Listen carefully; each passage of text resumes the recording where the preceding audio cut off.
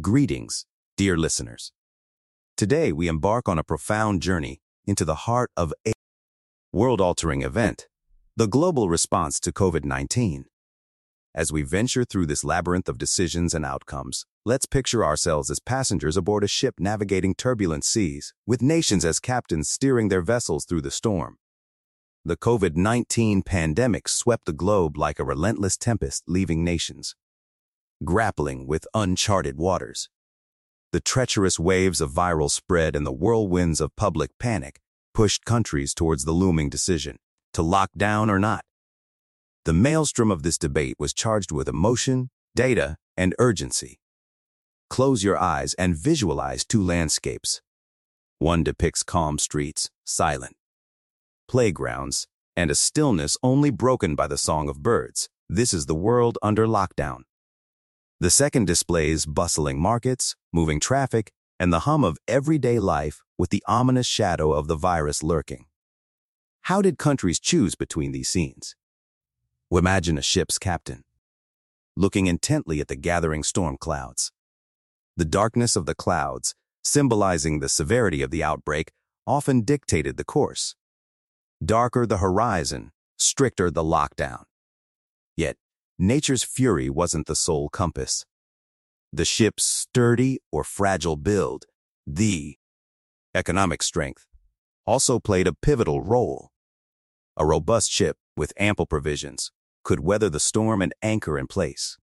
In contrast, a vessel already taking on water might risk sailing through, fearing the damages of being stationary. Political winds also swayed decisions.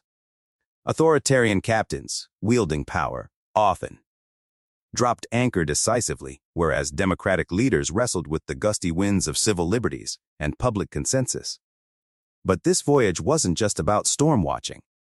It was about trade-offs. To drop anchor and find sanctuary from the storm meant halting the ship's progress, stalling the economy. On the other hand, forging ahead risked confronting the storm's full fury, escalating infections. Herein lay the eternal debate, the safety of the harbor versus the allure of the voyage.